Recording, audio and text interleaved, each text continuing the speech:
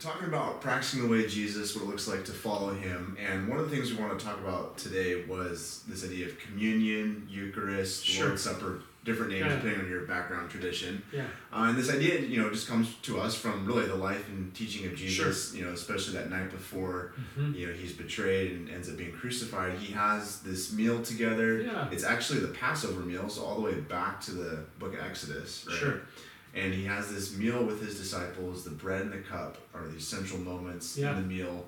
Jesus says that this is my body broken for you. This is the blood poured out for you, saying that these are about me. This whole meal is about him. Yeah. He's almost taking, it's interesting, he takes this, very Jewish feast from the Exodus and then makes it about him. Yeah, right? as he is launching a new Exodus, forming a new people. And now this practice becomes one of the defining practices of this new people, church, the new Israel, the new people of God that are sort of launched out. Going forward, And it's just this, this beautiful moment in the Gospels. It's something that, as a church we practice fairly often. Yeah. Maybe just for you, just to start, like, where does this land with you as far as why this is important for us? Yeah. What's the significance? Those sorts of things. Yeah.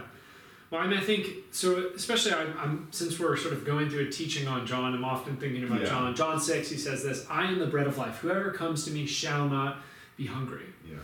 And I think, to me, that sort of informs a little bit as when I look at this Last Supper meal, right? What does it mean for Jesus to be the bread of life? Yeah. In our cultural context, we think of like a piece of toast that pops out of a toaster that's a side to our eggs, or like, it's the side. Yeah. And I contrast that a little bit to more of a Middle Eastern experience. So I lived in Turkey for a little bit, and I was in Ephesus and went to an Elton John concert, which was epic, by the way, in Ephesus Theater. That's cool. And afterwards, got to hang out with this Turkish family. They invited a few of us back to their property. It was this awesome little property next to a vineyard, and they had this huge feast. They had hummus, they had tabbouleh, baba ganoush, salads, all these things, right? Wow. And in the center of it was the pita, was the bread. And the bread, the way it functioned is you grab the bread, then you'd eat all the things via the bread. You'd soak up the sauces via the bread. And it was just this amazing culinary experience. But what clicked in my mind that night is that when Jesus is thinking about the Last Supper, when the first century Jewish people, right, in the Middle East, they're looking at sort of, what does it look like when Jesus is celebrating that meal? That meal in Ephesus after the Elton John concert probably mirrors much more closely when Jesus was having this meal, what it felt like. Versus we have our dinner, and then maybe you have bread on the side. Bread on the side, yeah. And so the Jesus, bread is more central. Yeah, Jesus is the center, right? He is the way to enjoy life. He is the way you suck up the juices of life, right? He is the center of the meal. Yeah. And so then when I think back into Jesus as the bread of life, then goes into this Last Supper dinner, where he's offering himself to the people. It's okay, this is a way of putting Jesus back at the center, right, as King and Lord. It's one of those practices that as a new Exodus people, as this sort of new Israel, we are invited to embody who Jesus is, to claim him as Lord, that we are dependent on him, but also that we want to live into the self-giving love that he models, as he will then walk to the cross, offer his body and blood on our behalf. So the sacrificial pattern of Jesus kind of represented more or less in this meal becomes the pattern that we follow and 100%. we seek to live out in our lives. And I think it's really important to see that, and to also recognize that when Jesus was giving that meal, he has that line in there, do this in remembrance of me. And how what you're saying, this is about him, he's at the center. But I think even just for my own life, being just a kind of regular human being, I think that often forgets. You're a regular human being. Shocking, right? But how as human beings we are prone to forget. We forget things that are the things that we probably should remember, and we often remember things and stress about that we should just probably just forget, right? Yeah. And so the communion becomes this beautiful experience and moment where we remember what is essential to our faith, Jesus' death and resurrection for us, right? His giving of his life for us. And so to do this in remembrance of him, it almost becomes, as Jesus is at the center, it's this recentering moment for us to realign our lives with him. And I think we we do this as a church, right? Like part of the way that we practice communion as a church does some of this. Maybe speak to some of that. How do we function at Wellspring? I mean, I don't think it's particularly revolutionary, but it is very intentional. Yeah. So like I've gone to churches, and if this is your church, no stress, or maybe you've been in churches, but like I've been at churches where communion was a purely personal experience, where there was maybe a table somewhere where you like did communion by yourself or with a spouse. Yeah. And then I've been at churches where you have more like the tic tac and the shot glass kind of thing. Like I don't know what the actual words are, but that small little thing, little plastic cup, and a little plastic cup. And I have a hard time relating to that too. Sure. So we sort of do it in a way that makes sense to me, and I think to some of us. Yeah. So basically, what we do, right? We try and at least do it twice a month. It's a part of the service. We do it in other smaller places too, but then we actually have someone stand up there. We go through, the basic verbiage of the Synoptic Gospels, Matthew, Mark, and Luke, as well as 1 Corinthians 11. And we try and make it a personal experience where people actually have to receive from another person, right? So we have people that offer it, and you come up and you receive it from another human being as a way of saying, hey, almost guaranteed for the first, at least 100 years of the church, likely longer, all communion was done in like a family environment. Yeah, like around the table. It was served to someone, right? This is an embodied sharing. Hey, we're in this together. Together, totally. And then we always receive the gospel, the good news, the bread and the wine from another human being. Right? There's like a reality to that. Sure. Secondly, we always move as one body. Yeah. So like we all get up, it's an embodied reality, and then we walk to the front together. So it's not only an individual exchange, but it's a community saying, Jesus, we want you. Together. It's a both and. Yeah, so it's the individual mirroring the community, simultaneously saying, Jesus, we want you to be at the center. Yeah. We want you to be the king. Yes. So for us, actually, we almost use use communion as like an invitation to follow Jesus. Yeah, totally. So we'll say, hey, this is like a time to choose. Yeah. So this is one of our ways of saying like, are you going to make Jesus the King and the Lord of your life? Yeah. Are you going to have him be the bread that sustains you? Yeah, that's good. And so we'll often frame it in those terms. And then if someone's not interested, like, that's fine. Come up and get a blessing. Yeah, totally. Like, we'd love to bless you in your process. Yeah. But we're creating a distinction. Like, this is for you if you want Jesus to be the Lord of your life. Yeah. No, he is the King of the kingdom that you are entering in. Totally. So yeah, that's kind of how we kind of lean in at Wellspring. It's our altar call moment-ish. Yeah. Makes sense. Because I think it is. It's the way that we say yes. Yes to Jesus. And we remind her as a regular basis. Like, we remember, oh yeah, you're king, not me. Yes. You are the bread of my life, not all the other things I can cram in, the FOMO or whatever. No, that's good. No, and I think it makes so much sense, and I would appreciate that about how, we kind of do that in our gatherings. Yeah. I know for me, like growing up in the church, communion, the Eucharist, the Lord's Supper, there's just a lot of different ways to talk about it, a lot of different ways to think about it. Sure. Maybe kind of help us kind of work through some of that, depending on the historical sort of, There's a bunch of confusion. I don't know.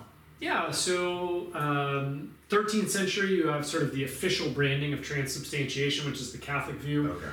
Okay. So Thomas Aquinas, he says, when you celebrate communion, there's like the accidents and the essence. Okay. This is technical jargon, but the basic idea is this. The accidents are the actual look of the bread and wine. Okay. The essence is that it's actually the physical, that's important, not spiritual. This is the physical body and blood of Jesus. So it looks like bread. Elements. They're the accidents. Okay. So accident, it's not like car accident. Sure. This is his technical theological language. So the accident is the bread and wine. So that's what it looks like. It's sort of like what's incidental. The essence is what it really is. It looks one way, but it really is another thing. That's transubstantiation. So when you receive, say in a Catholic Mass, the Eucharist, you're receiving physically the body of Jesus, physically the blood of Jesus. Okay. Yeah. And that's transubstantiation. Transubstantiation. Yeah. 16th century of Luther, he developed something called consubstantiation. Basically, the difference there is the bread is really the bread, the wine is really the bread, or really the wine. But basically, the physical presence of Jesus surrounds it. So this isn't from. Yeah, so it's not the bread and the wine. Yeah. It sort of surrounds it. God is omnipresent, but in some special way he surrounds it. Consubstantiation. Okay. You have other views that surfaced in the 16th century too. You have Zwingli, who many people haven't have heard of, but he was really important. Yeah. He has this thing called memorialism, which actually is probably one of the more common views in like a non-denominational evangelical world, where they're just symbols. Okay. So the bread and the wine, this is a good practice, but they're just symbols pointing to another reality. There's nothing particularly special other than they're symbols through which we remember Jesus. The meal, remembering Jesus. Yeah. So at Wellspring, those are not really ours. So we're sort of in the Reformed stream as an eco-church, which is a branch of Presbyterian. Yeah. And I particularly really like the Reformed view for a few reasons. One, this would be a fourth view. This is a fourth view. Yeah. So at Wellspring, sort of our conviction is that you have a profound communion with the risen Jesus through the celebration of communion via the Holy Spirit. Yeah. So this is the idea. It's not like the bread and the wine don't necessarily become different. Yeah. This isn't transubstantiation. Sure. It's not consubstantiation. It's not like Jesus somehow surrounds them like a really solid bubble. Yeah, totally. And it's not just simply a symbol. Yeah. That there is actually a profound communion with the risen Jesus via communion, via the Spirit, in a unique way. And so that's what we celebrate. That's what we approach it from that perspective of this is a really unique thing. Jesus didn't tell us to remember practices, like many of them. This is one. This is like a pretty important one. And then we believe like Jesus has a profound communion with us as the risen Lord, not physically, via the Spirit through communion. Yeah. And so we think that there's this beautiful intimacy. This beautiful moment of connection through communion. Yeah. As we say, this is the body of Jesus, and you say, oh, I take it. God, I take it into my body. Yeah. This is the blood of Jesus. God, I receive you. Yeah. I want you to be the life of my life. Totally. That there's a beautiful communion that happens there. No, that's amazing. I love how you're framed. I think that's super helpful for people. Just kind of think about that.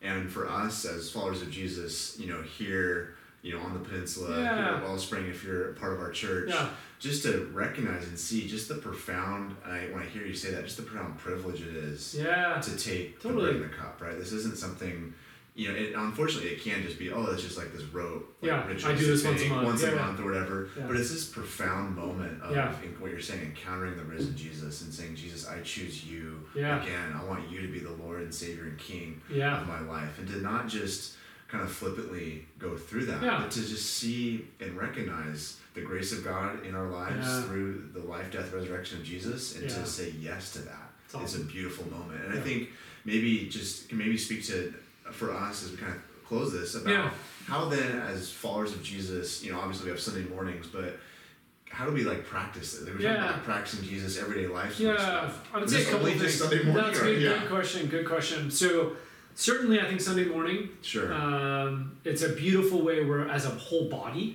we come together. But when I used to, as you know, I used to do a lot of long distance running when I lived up in Washington and in the Cascades, and I used to go on these long multiple hour runs, and I would end up in these glaciated areas, and I would bring a little bit of port and often homemade bread, and I would celebrate communion in these beautiful places as a personal way of saying, all right, God, creator of all things, I receive you, right? You are the bread of my life.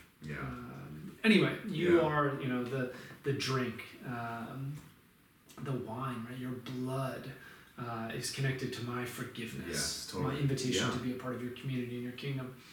But then I think you can also do it as a family, right? So there's individual expressions. I think it's an awesome thing as a roommate, with your roommates, with your community, like a home group, or even with your family and your kids, depending on how much they get. It can be this really cool, maybe you have dinner guests over. You're practicing hospitality, you're doing eat. Right? Totally. Communion is an awesome thing to do around a dinner table. Totally. So I think those are on a practical level, the ways it can become a part of everyday life. Sure. Jesus took everyday elements on his table. Yes. He took a pita, some sort of unleavened bread likely, and he took wine, which was on his table. And they became a part of his meal, and they became a part of this profound experience. Totally. No, that's awesome. And I think that's cool just to hear you say that, where it's not, it's as important as it is Sunday gathering, remembering totally. Jesus through that, but just bringing that into the home or Yeah. into nature, whatever the case may be, because we have an opportunity, like I was saying, this privilege of remembering who Jesus is and inviting others into our lives to be a part of that. It becomes this beautiful moment of sharing the goodness and the gospel of Jesus with our friends, neighbors, whoever might come through our doors. So I think it's just a beautiful kind of way to do this. Totally. It's a practice of communion. It's super like It's practical, simple, right? Bread and wine, like, right? Yeah, totally. And kinesthetic. Totally. Right? Like you're touching something, you're Yes. eating something. There's something embodied about it, like as limited creatures, a way of like almost taking in like the greatness of the Creator through this very simple material means. Totally. Yeah. It's awesome. Yeah. Cool. Let's rock it. All right.